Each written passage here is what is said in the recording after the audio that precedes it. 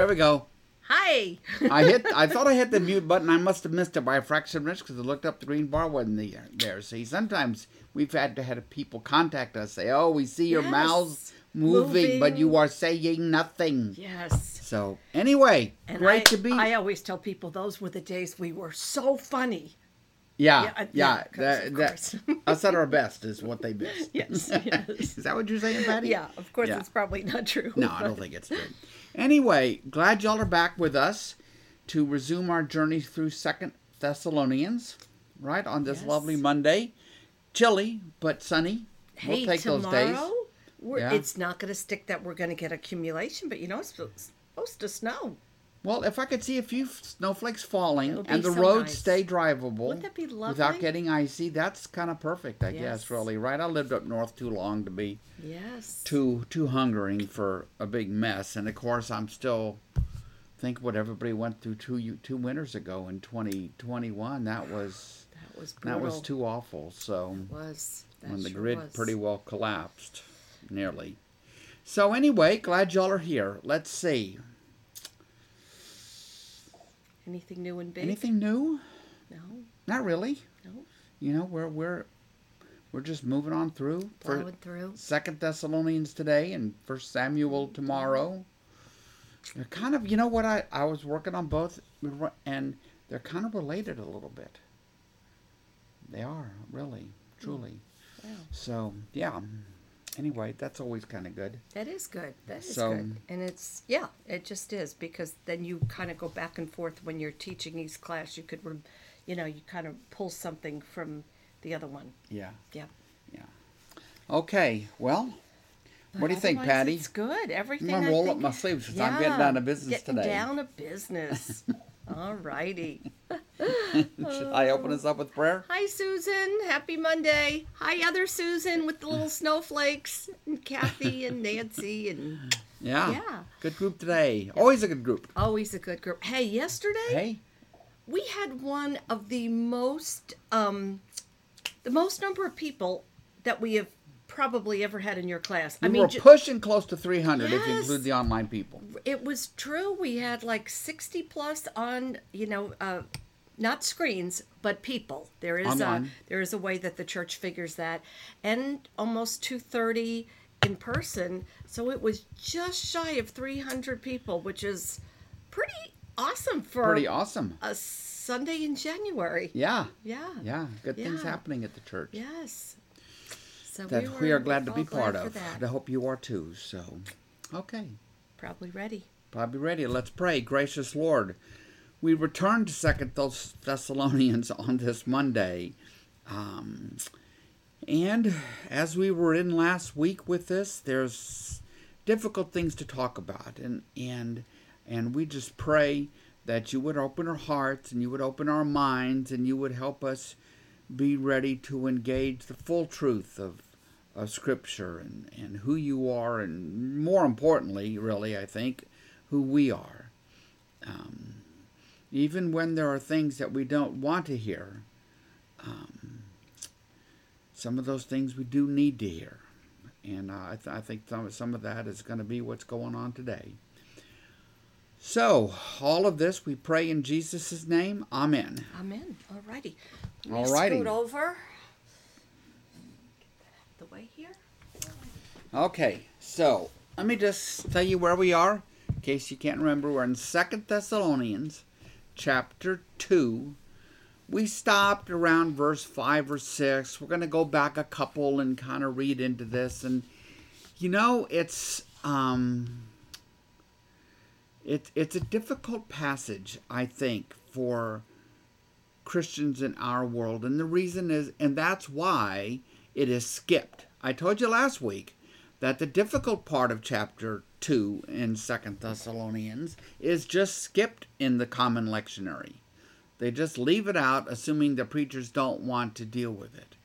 But we're going to, because we read and consider every verse from beginning to end in a letter like 2 Thessalonians. And I don't see a reason to stop here. And so what I would like to do, I think, after giving this some thought, is just just open your Bible to the beginning of chapter 2. Okay, so where Paul begins at the beginning of chapter 2 in the first verse is to address the problem. And the problem is that there are those in Thessalonica who are worried that the day of the Lord has come. Okay? And there seem to be some who have even gone there teaching that. And so Paul's overall problem that he is addressing is that problem. And he's going to do it sort of with a strategy of helping to talk them through the truth that, well, no, Jesus hasn't come back. This hasn't happened. And let's speak some truth about the times that we live in. And I think the truth about the times they live in is also the truth about the times we live in. For whether it's Paul in Thessalonica or us almost 2,000 years later, the great commonality is that we all live in the last days. The Thessalonian Christians, the Plano Christians, Frisco Christians, we all live in between the times. We all live in the days between the coming of Christ and his return.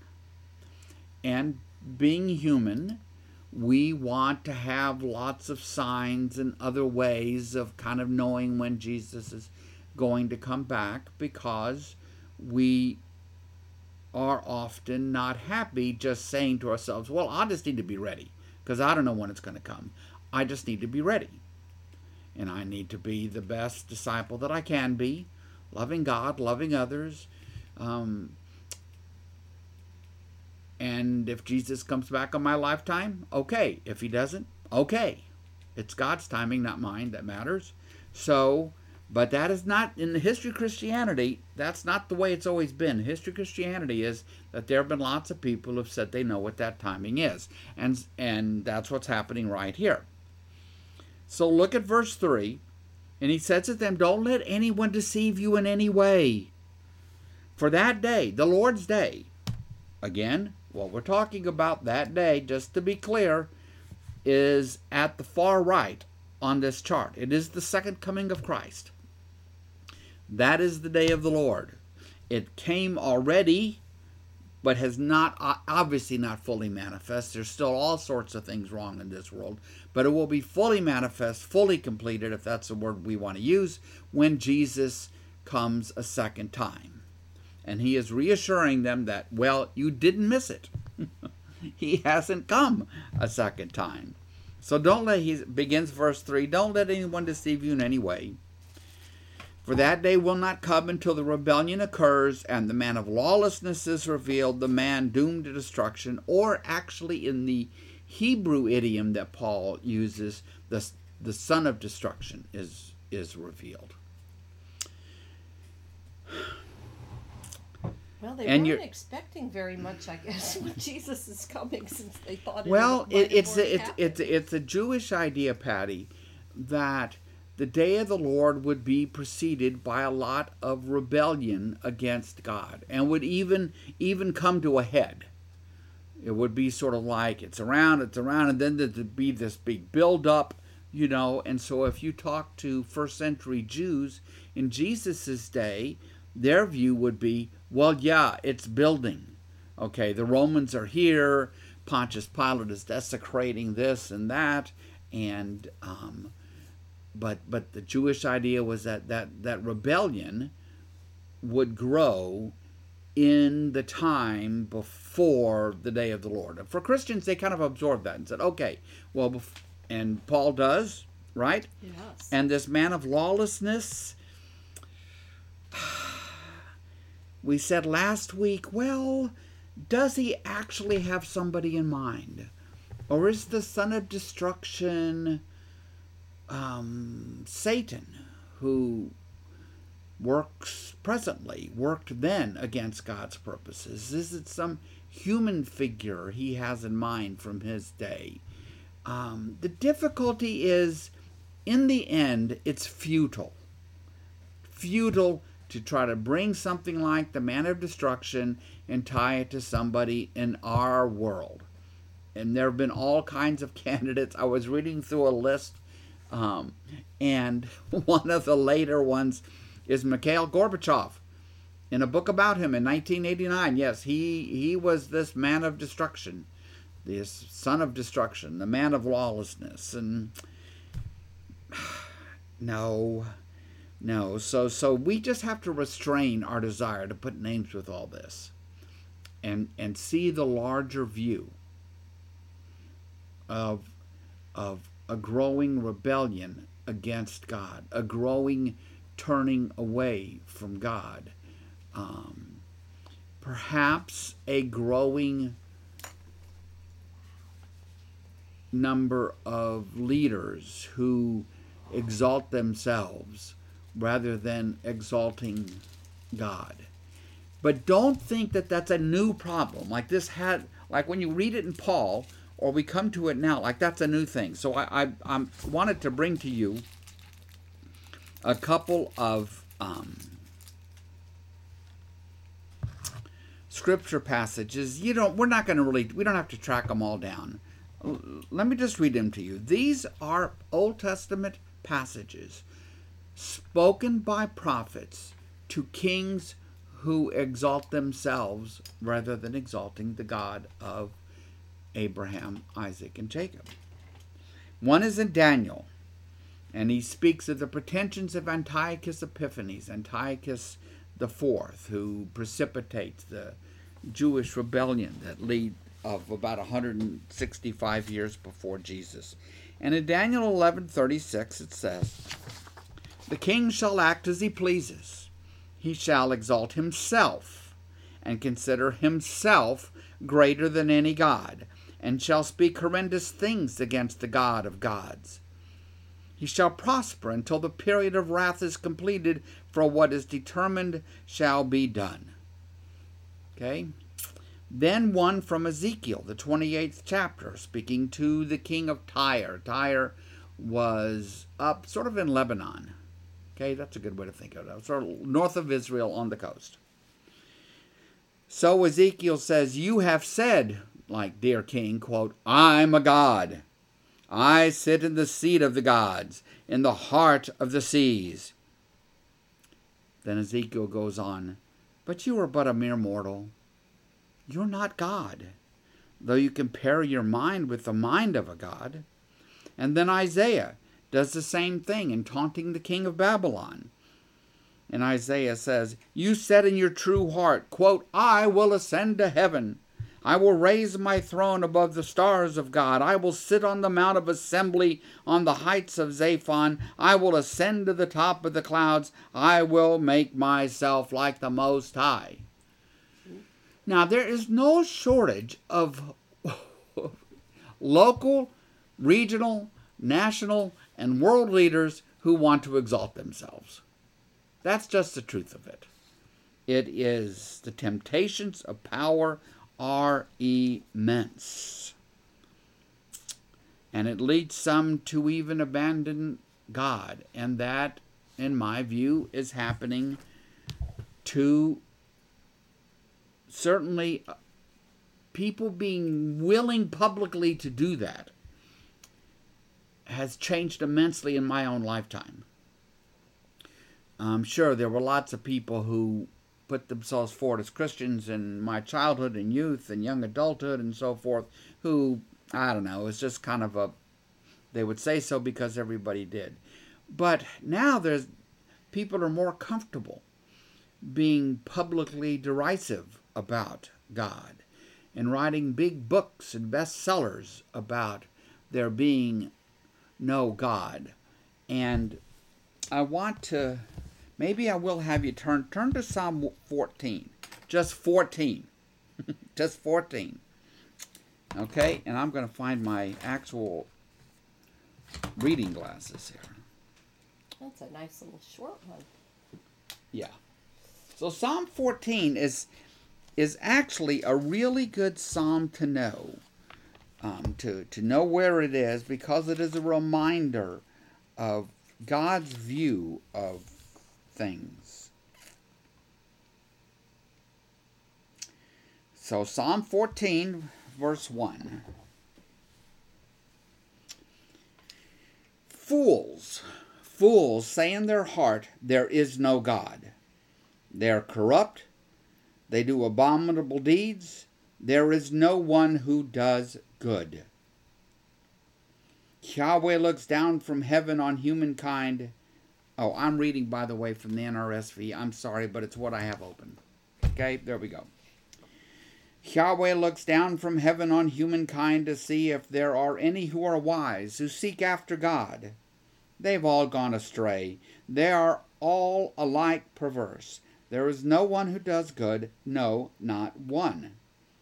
Have they no knowledge, all the evildoers who eat my people up as they eat bread and do not call upon Yahweh? Theirs they shall be in great terror, for God is with the company of the righteous. You would confound the plans of the poor, but Yahweh is their refuge. Oh, that deliverance for Israel would come from Zion. When Yahweh restores the fortunes of his people, Jacob will rejoice, Israel will be glad. So what is the psalm about? The psalm is about the Israelites striving to be true to God, striving to be faithful, and yes, they fail time and time and time again. In a world in which people denied the God of Abraham, Isaac, and Jacob, and worse, exalt themselves as if they are the possessors of all of the knowledge and power that we need, in which we can flourish. So it's all my purpose is simply to say that I have read too many things in the past 2 decades where 2 Thessalonians 2 is misused, and it's misused to try to identify specific people, and I urge us not to do that.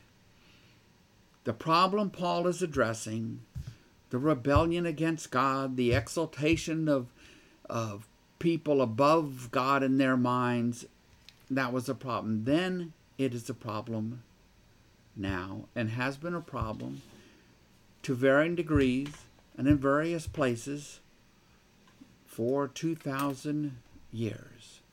We want to think we have all the answers, but we don't.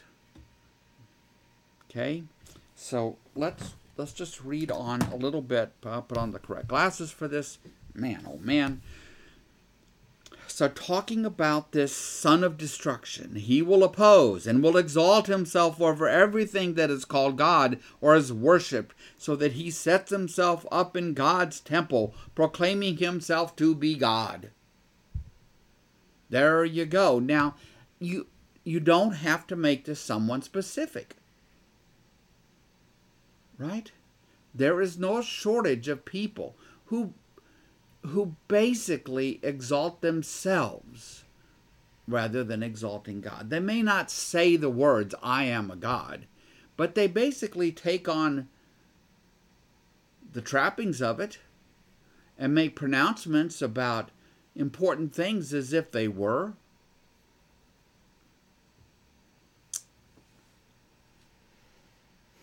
And in Paul's world, of course, Caesars were seen as being semi-divine beings, because the pagan gods and goddesses were all in think of it as a triangle. This is the pantheon of pagan gods and goddesses in a triangle. And at the top is like the top god, like Zeus, Jupiter. And you work your way down through various levels, And at the bottom are these semi-divine human god figures, like Caesar. And that's why the Caesars, as the first century goes on, even demand to be worshipped. And temples were built to Caesar. And people were made to come and to pay a temple offering to Caesar.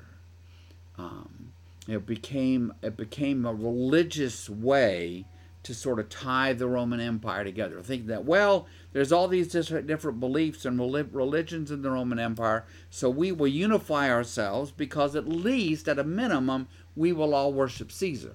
So maybe Paul has some of that in mind. Seems natural enough. Maybe that's what he means. But the idea that sitting here in 2023, we could identify some son of destruction that this chapter is pointing to, I just think it's futile and kind of silly and kind of a waste of time. Not what God would hope that we would do. So before I go on, any thoughts or questions? Anything online? Anything from Patty? No, honey, nothing from me and nothing online. Okay, so before we go on, I really did homework for this chapter, okay? So one of the people I always enjoy reading is a woman named Beverly Gaventa Roberts. And she is the Distinguished Professor of New Testament Interpretation at Baylor Seminary down there, at Truett Seminary in Baylor. And she's been there 20 years or so now. And she wrote a commentary on 2 Thessalonians. And I thought she had some really good things to say. And I want to bring you one paragraph just as an introduction to kind of what we're doing. She writes, having examined the new characters in this story, that will be the man of lawlessness and the restrainer who we're about to meet, and we did meet briefly last week, we turn to the plot, which is simple and direct, at least on one level. Is it plot you're saying? Plot. Okay. P-L-O-T, the plot of the story. Okay. As a result of the deceptive activity of Satan, lawlessness is already at work in the world. Key part of the plot. Something or someone is now restraining the full force of that lawlessness. Who is that? Maybe Paul has in mind God. At some future point, the restraining force will be set aside. Full-scale rebellion will break out, and the lawless one himself will appear and challenge the rule of God. When that happens, the parousia, that is the coming of Christ, we talked about that word last week, will take place, and the Lord Jesus will destroy the lawless one with the very breath of his mouth. That's all it takes. It's kind of like at the end of Revelation, just the breath of his mouth. Then she writes, the Cliff Notes version of this story might read as follows. Evil is powerfully at work in the world and will stage a final rebellion, but God's agent, that being Jesus, will defeat it. So that's Paul's basic plot line for the last days, and isn't that kind of like a good synopsis of the book of Revelation? It kind of is. In the book of Revelation, that is what happens. In the book of Revelation, it's this ever-growing rebellion against God, and it's actually told and then retold. And you're looking for, can't anybody be faithful? Can't anybody be faithful? Until God's agent steps in. In the first part of Revelation, it's a couple of faithful witnesses. In the second half of Revelation, it's Jesus himself, who comes riding in on the white horse, leading the angel armies. But it is the same idea that we live in a world in which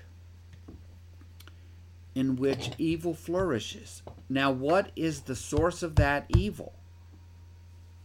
It is the human rebellion against God. It is in our own heart. And when the restraints are removed, that evil flourishes. I just thought of an idea. I don't know. I'll make a connection. This may be lousy, Patty. I doubt it. I doubt it. Okay, so in the founding of America, the founding fathers set up a system with two houses of Congress, the executive branch, the Supreme Court, all set up with these checks and balances. And some people could say, well, it keeps us from doing anything that we want to do. Well, they didn't want too much done because they were concerned about what we would do if we were not restrained. So the system in the U.S. Constitution is supposed to restrain us. That's why people who say, no, we need to get rid of it, or we need a new constitutional convention to get rid of it, or it's keeping us from doing too many wonderful things. The founding fathers would say, stop. You know, you've lost sight of who you are. We and you, we're all sinful people. And we need to be restrained from going crazy and doing a lot of harm. So I think that restraint could be many things that Paul is talking about. So let me just go on to verse 5. He says, don't you remember that when I was with you, I used to tell you these things? And now you know what is holding him back, this son of destruction, so that he may be revealed at the proper time. Now that's a very biblical idea, that there's a proper time for things. Peter says, don't be in such a hurry for Jesus to come back. There's a time for it. And you got to remember that 1,000 years for us is a day for the Lord. So there's a proper time, right? There's a proper made that song about it, right? Yeah, Ecclesiastes, yeah, which is a time and a purpose for everything. Yeah, right, and there's a proper time. Yes. You know, I think in our lives we know that there are proper times for certain things. It's not necessarily calendar related, but that there are proper times. Certain things need to happen before the next thing happens. So Paul writes, now you know what's holding back this son of destruction, so that he may be revealed at the proper time. For the secret power of lawlessness is already at work. Indeed, Paul. In 50 AD and 2023 AD. But the one who now holds it back will continue to do so until he is taken out of the way.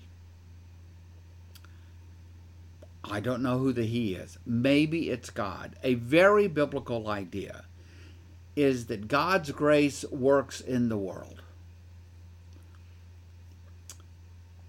And if a person comes to God repentant, God will of course forgive them.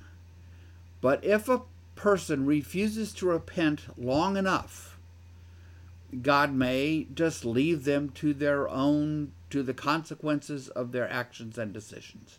It's like God's hand is removed from them. That's kind of what lies behind the story, I think, of Pharaoh and Moses, when it talks about Pharaoh hardening his heart or God hardening his heart.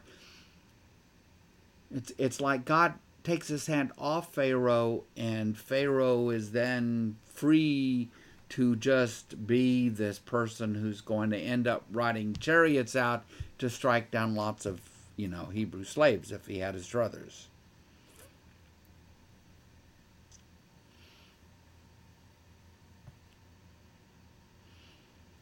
So verse 8. And then the lawless one will be revealed, whom the Lord Jesus will overthrow with the breath of his mouth and destroy by the splendor of his coming.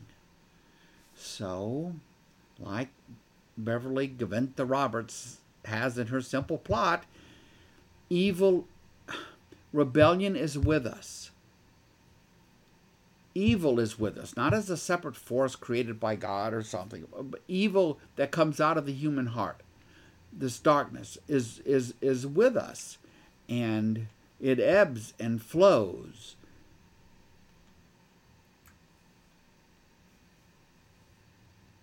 But its days are numbered. Its days are numbered. The day will come. We can't predict it. The day will come when Jesus returns and sin and death are swept off the table and God's victory over sin and God's victory over Satan are won. And how is that done? With all the trappings of power in our world? No. Just by his breath. It is God's breath that sweeps across the waters of the earth in Genesis 1 and creates. And now it will be Jesus' breath who sweeps across the world, vanquishing sin and death and murder and gossip and cancer and envy and lust and theft and all this long litany of the wrongs in this world, all the wrongs that need to be put right, all the wrongs that make God wrathful. We talked about this last week, and today I was reading a tweet of all things by Timothy Keller. Now, if you don't know what Timothy Keller is, he is the founding pastor of a church, a Presbyterian church in Manhattan, right down there like on Wall Street and stuff, right down there, Trinity Presbyterian. And he is an orthodox, straightforward Christian preacher and teacher and theologian, and God used him and his many gifts and talents to build a large, powerful church in Manhattan because he spoke to the people there the truth about the gospel and about God and about Scripture. And this tweet sadly, just to put a cap on that, Timothy Keller was diagnosed with pancreatic cancer 3 years ago. He's still with us, and he still tweets some, and some of his older writings, little snippets out of it are tweeted, but he said in this tweet that, as a young man, he was very much put off by any talk of the wrath of God. But he came to understand that you can't speak of the love of God without speaking of the wrath of God. Because a God who loves is a God who will be wrathful at abuse and murder and cancer and all the things that are wrong with this world. You want a God to be angry about all of that. You want a God to be angry that some old guy, I guess, would take a pistol into a dance club and kill 10 people, which happened in Monterey 2 nights ago, right, Patty? Something like that? Yes. So, wow. Yeah. So, and I think that's what you see being expressed in this by Paul. It's just a way to understand what's happening in the world. Now, I saw that Linda Waldo put a comment. It seems to me that Satan is behind all the evil in the world. I hear what you're saying, Linda. But just understand that Satan doesn't make people do things.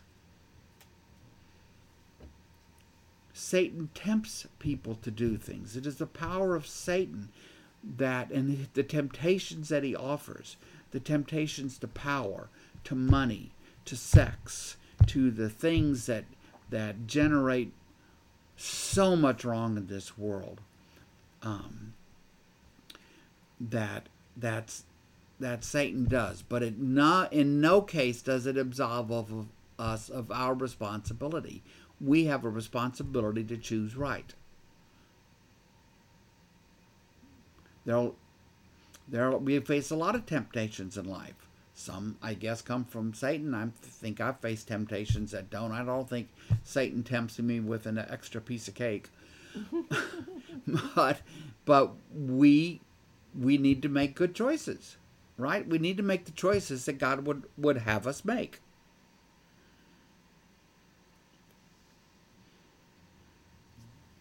So look at verse 9, in keeping with Linda's comments. The coming of the lawless one will be in accordance with how Satan works. He will use all sorts of displays of power through signs and wonders that serve the lie. And what is that lie? What do you think that lie actually is? What's the lie? What's the fundamental lie?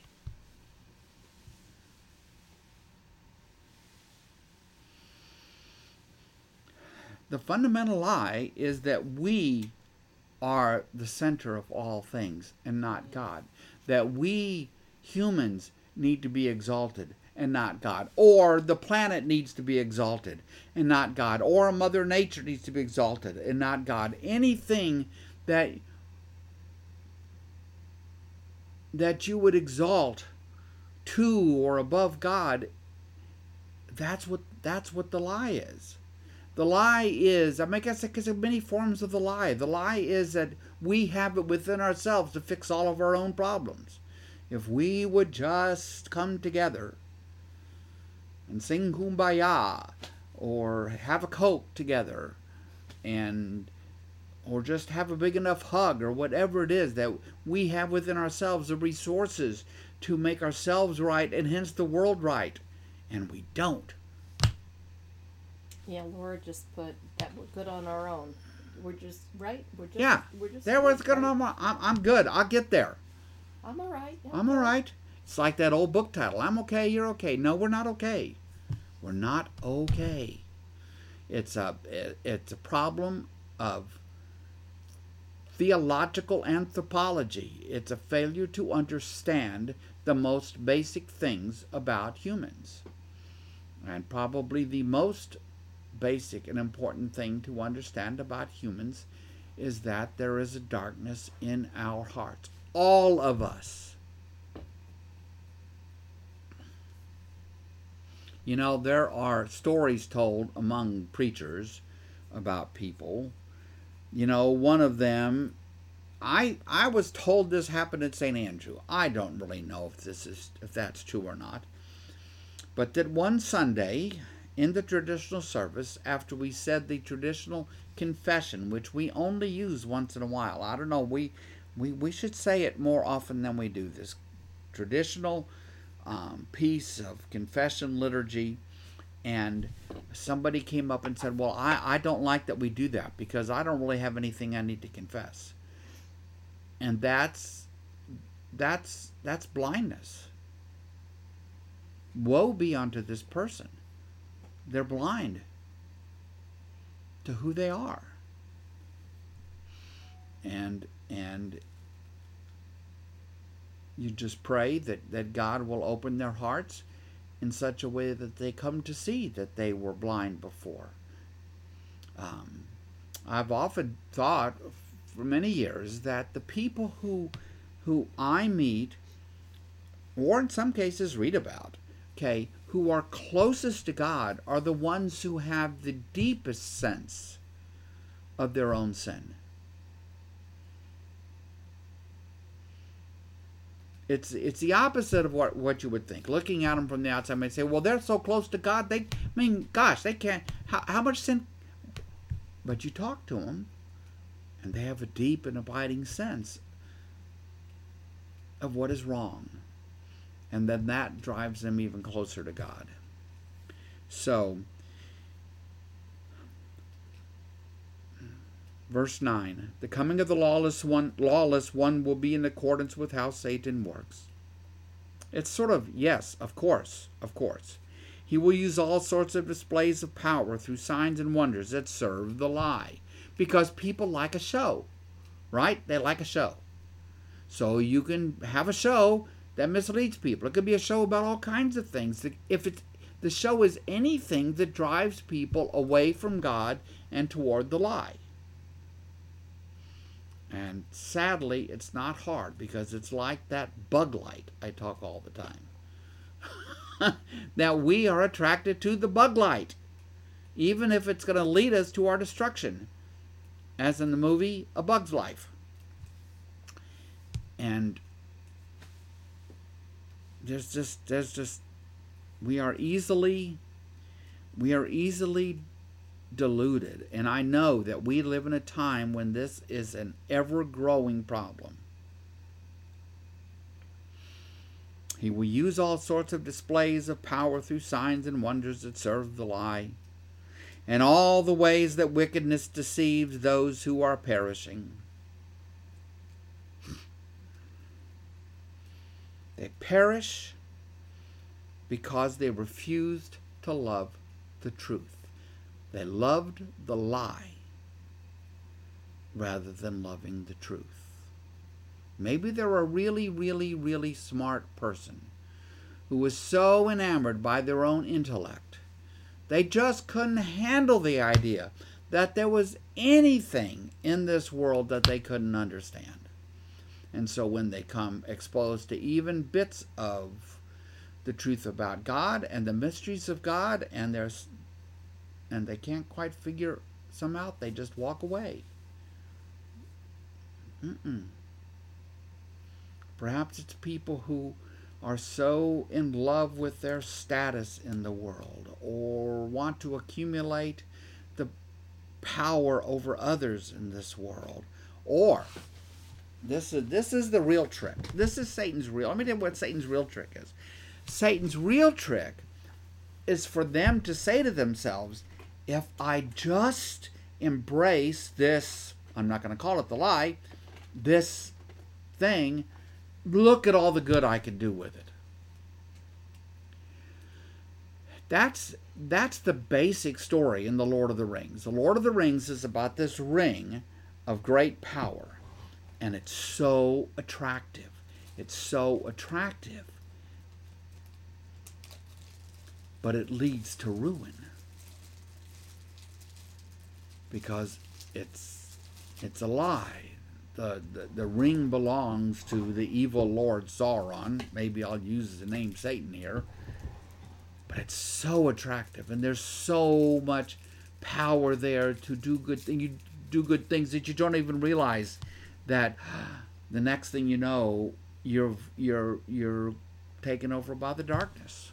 And in the book The Lord of the Rings, you're Boromir, the man who ends up dying after having been overtaken by the ring. I think there's just a lot of truth in that. Sin is about taking good things and making them ugly. I think one thing about the Lord of the Ring too is that we tend not to think that really good people could ever come under like the spell of Satan. But you see within that movie really good people. The evil is so strong that it even grabs And what does it them. require of them? To not even take the ring. Don't even imagine. Don't take the ring. Can't even, don't hold the ring. Don't touch it. Yeah. Don't touch it, because you will. There's just. I think we all would like to think that there would be nothing ever that would tempt us to do X, whatever X is. Right. There's no way. But, it happens. And I think that's like in The Lord of the Ring that, these really good men, these good warriors and protectors and kings, and they all have the same temptation. I'll do so much good with it. Yes. And I just think there's somewhere in there is a lot of wisdom. Yes. Verse 10, all the ways of wickedness deceives those who are perishing. They perish because they refuse to love the truth and so be saved. Because loving the truth means what? Loving Jesus, loving God. Jesus is what? John's Gospel. the way, the truth, and the life. You can't claim to love the truth and yet turn away from Jesus. That's just not an option in the Bible. Jesus is the truth. God is the truth. Jesus' way is the truth. The gospel is true. And so those who love the truth are those who will be rescued, because they will have placed themselves in Jesus' trust. They will have entrusted. They will have entrusted themselves to Jesus, rather than to whom? Rather than to themselves, or even their friends or family, or schools, or governments, or politicians, or kings.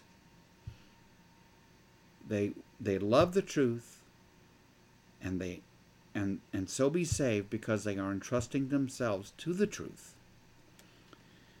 So, now the they here, go back, they perish because they refuse to love the truth and so be saved. For this reason God sends them, the perishing, a powerful delusion, so that they will believe the lie, and so that all will be condemned who have not believed the truth but have delighted in wickedness.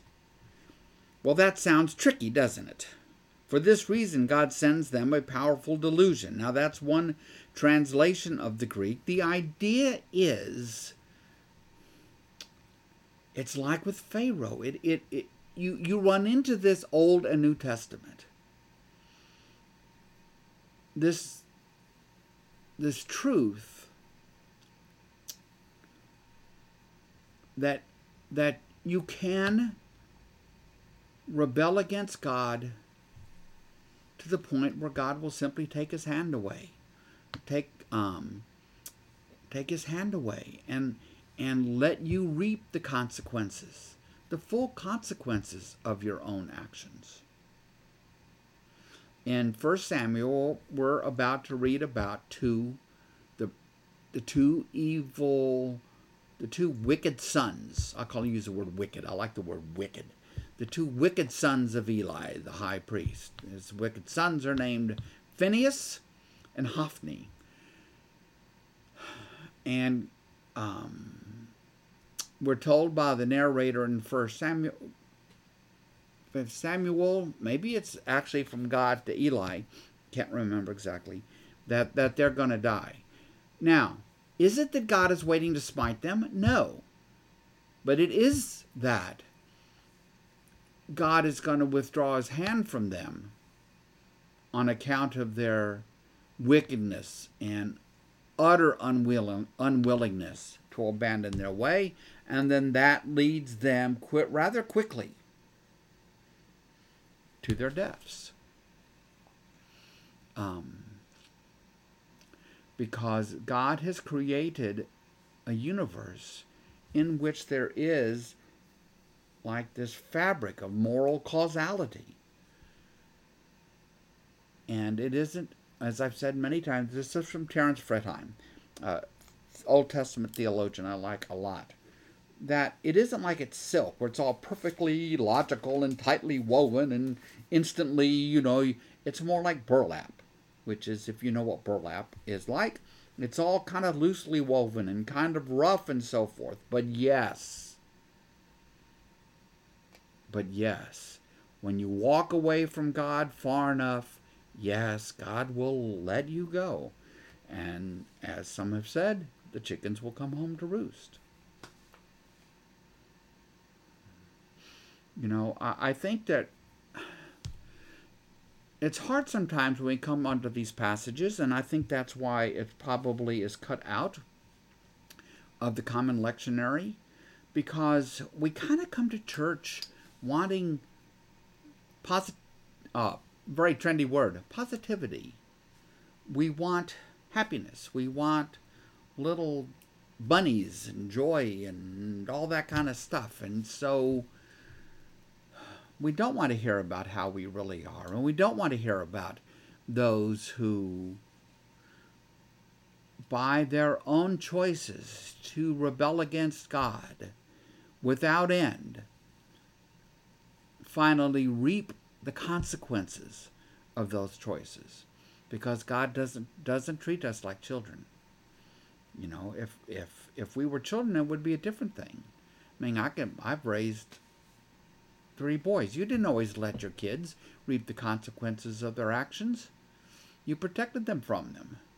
But you came to a point when they got old enough, you realized, well, if they're going to keep growing, they need to reap some of those consequences. Then you're figuring, how do I make sure the consequences aren't too bad?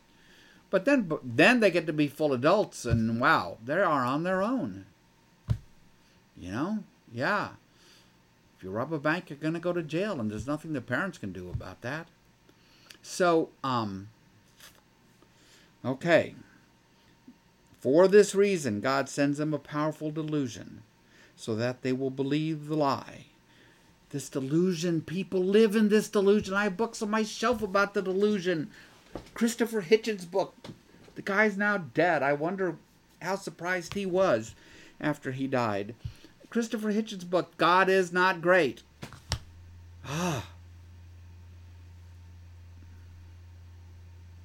Deeply sad.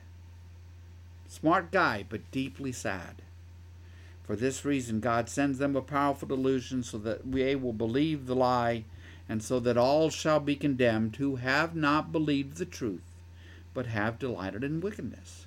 So this is sort of this, you know, no matter what part of the Bible I teach, the Bible is driving home the truth that there are 2 paths. There's not 57 paths. There are 2 paths. One path is God's way. The other path is our own. And our own is the path of wickedness. It's just think to the last verse in the book of Judges. For in that time there was no king, and everyone did what was right in their own eyes. Not God's eyes, their eyes. That's anarchy, that's chaos, that's wickedness, that's destruction, that is unbridled violence and terror.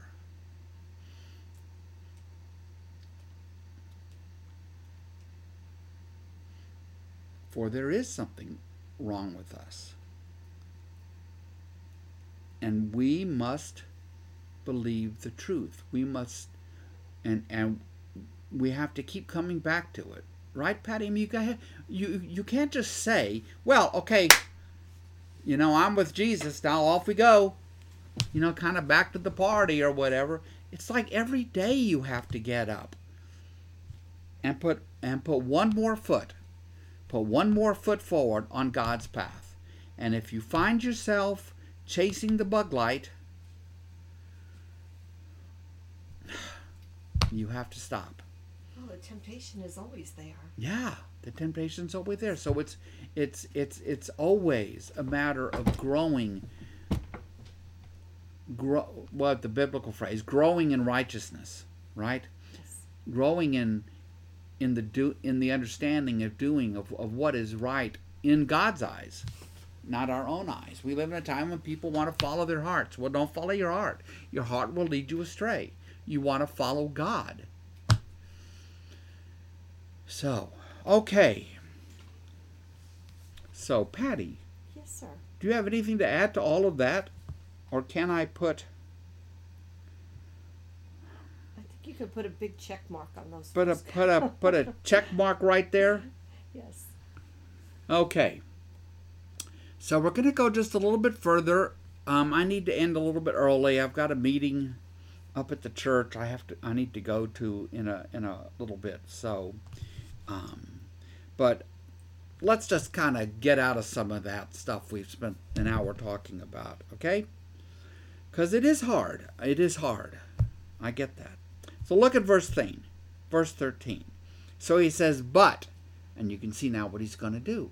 But, Paul says, we ought always to thank God for you. the Thessalonians, brothers and sisters, loved by the Lord, because God chose you.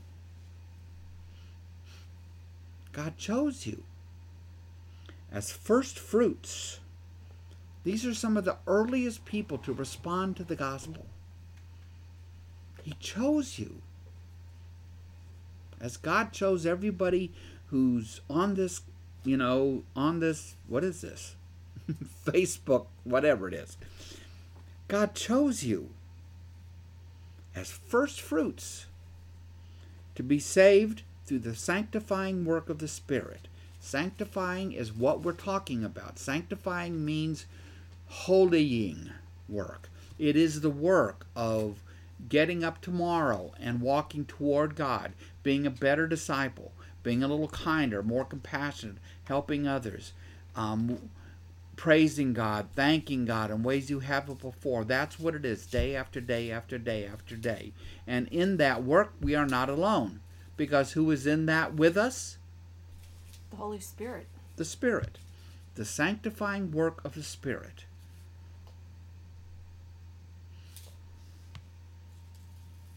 And through belief, through faith, that's that tricky thing again. Underneath, in the Greek, the word is pistis. Through faith in the truth, trusting the truth, trusting the gospel, trusting Paul's teachings, trusting the Jesus whom you meet in the Gospels as opposed to the Jesus that makes sense to you or you create with your own mind or something like that.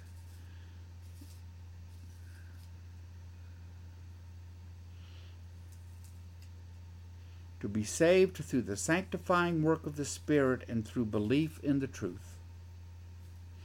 He called you, God called you, to this through our gospel, through our good news. That gospel word there is a word of proclamation. So we could say He called you to this through our proclamation of good news. So that you might share in what? In the glory of our Lord Jesus Christ. So that you are part of it, he says to the Thessalonians. So that you're part of what's happening. So you're a part of this new life and this new world and these... This is a reminder. Oh, sorry. That's okay. These colonies of a new human race. And so he says then 15, and I think I'm going to end here. So then, brothers and sisters, stand firm. Stand firm. And hold fast. Hold on strong to the teachings we passed on to you. Because Paul got them from whom? He got them from God, from Jesus. Stand firm. Hold fast to the teachings we passed on to you, whether by word of mouth or by letter. So either Paul's there or he sends letters back. This is how they are learning the truth of the gospel, the truth of Jesus, the larger story of God's redemptive work in this world, and they're to hold fast to it and hold true to it. And that is still a challenge 2,000 years later, because there are people that want the Christian church to follow culture. Like wherever culture goes, the church goes running after it. But that would not be what Paul says to do. Sure, we change. I mean, we gain a deeper understanding of Scripture, and the application is different in our world than in the ancient world, sure, because those worlds are very different. But still, we are to hold fast and to stand true to the Christian faith that is passed on to us, and resist easy, trendy, simple changes. We don't follow culture. We stand firm. So, and hold fast. So, Patty, we're going to end there. Well, actually, maybe I'll do 2 more. I have time, because I'm right here to the end of chapter 2, aren't I? We sure are. So he says, may our Lord Jesus Christ himself and God our Father, who loved us and by his grace gave us eternal encouragement and good hope, encourage your hearts and strengthen you in every good deed and word. You know, if you ask Robert Hasley what his gift was, he said that he was an encourager. That was it. Robert, what's the gift God gave you? He says, I'm an encourager. And he, believed me, he was. And so here he is to these Thessalonians who are being persecuted. He reminds them that God loves them and Paul and the rest and poured out his grace on them in his eternal encouragement and good hope. So encourage your hearts and strengthen yourself and let God strengthen you in every good deed and word. Never lose sight of what we are about. Stand firm, be encouraged, and rest in the grace and hope of God. So, yeah, it's wonderful. So when we come back together next week, we may dip into a few things there, and then we will go on to 2 Thessalonians chapter 3. Okay, and that will be actually the end of 2 Thessalonians, and then we will go on to something else. Maybe Hosea, because I know Susan Faulkner, I think, suggested that last week, and it's a wonderful book. I love the story of Hosea. So, okay. Patty, how art thou? I'm fine, thank you. Good. I'm fine, thank you. So, I guess we're just going to close in prayer so you could get up to your executive meeting. And I think we're going to close in prayer, and I'll gather a few things together and head south. Thank you, everybody, for joining us today. And if you can, we'd love you to come tomorrow to Piero Hall at noon to be part of the Samuel class. And if not, you can join us right here on Facebook. Yes. Yeah, it's a good class.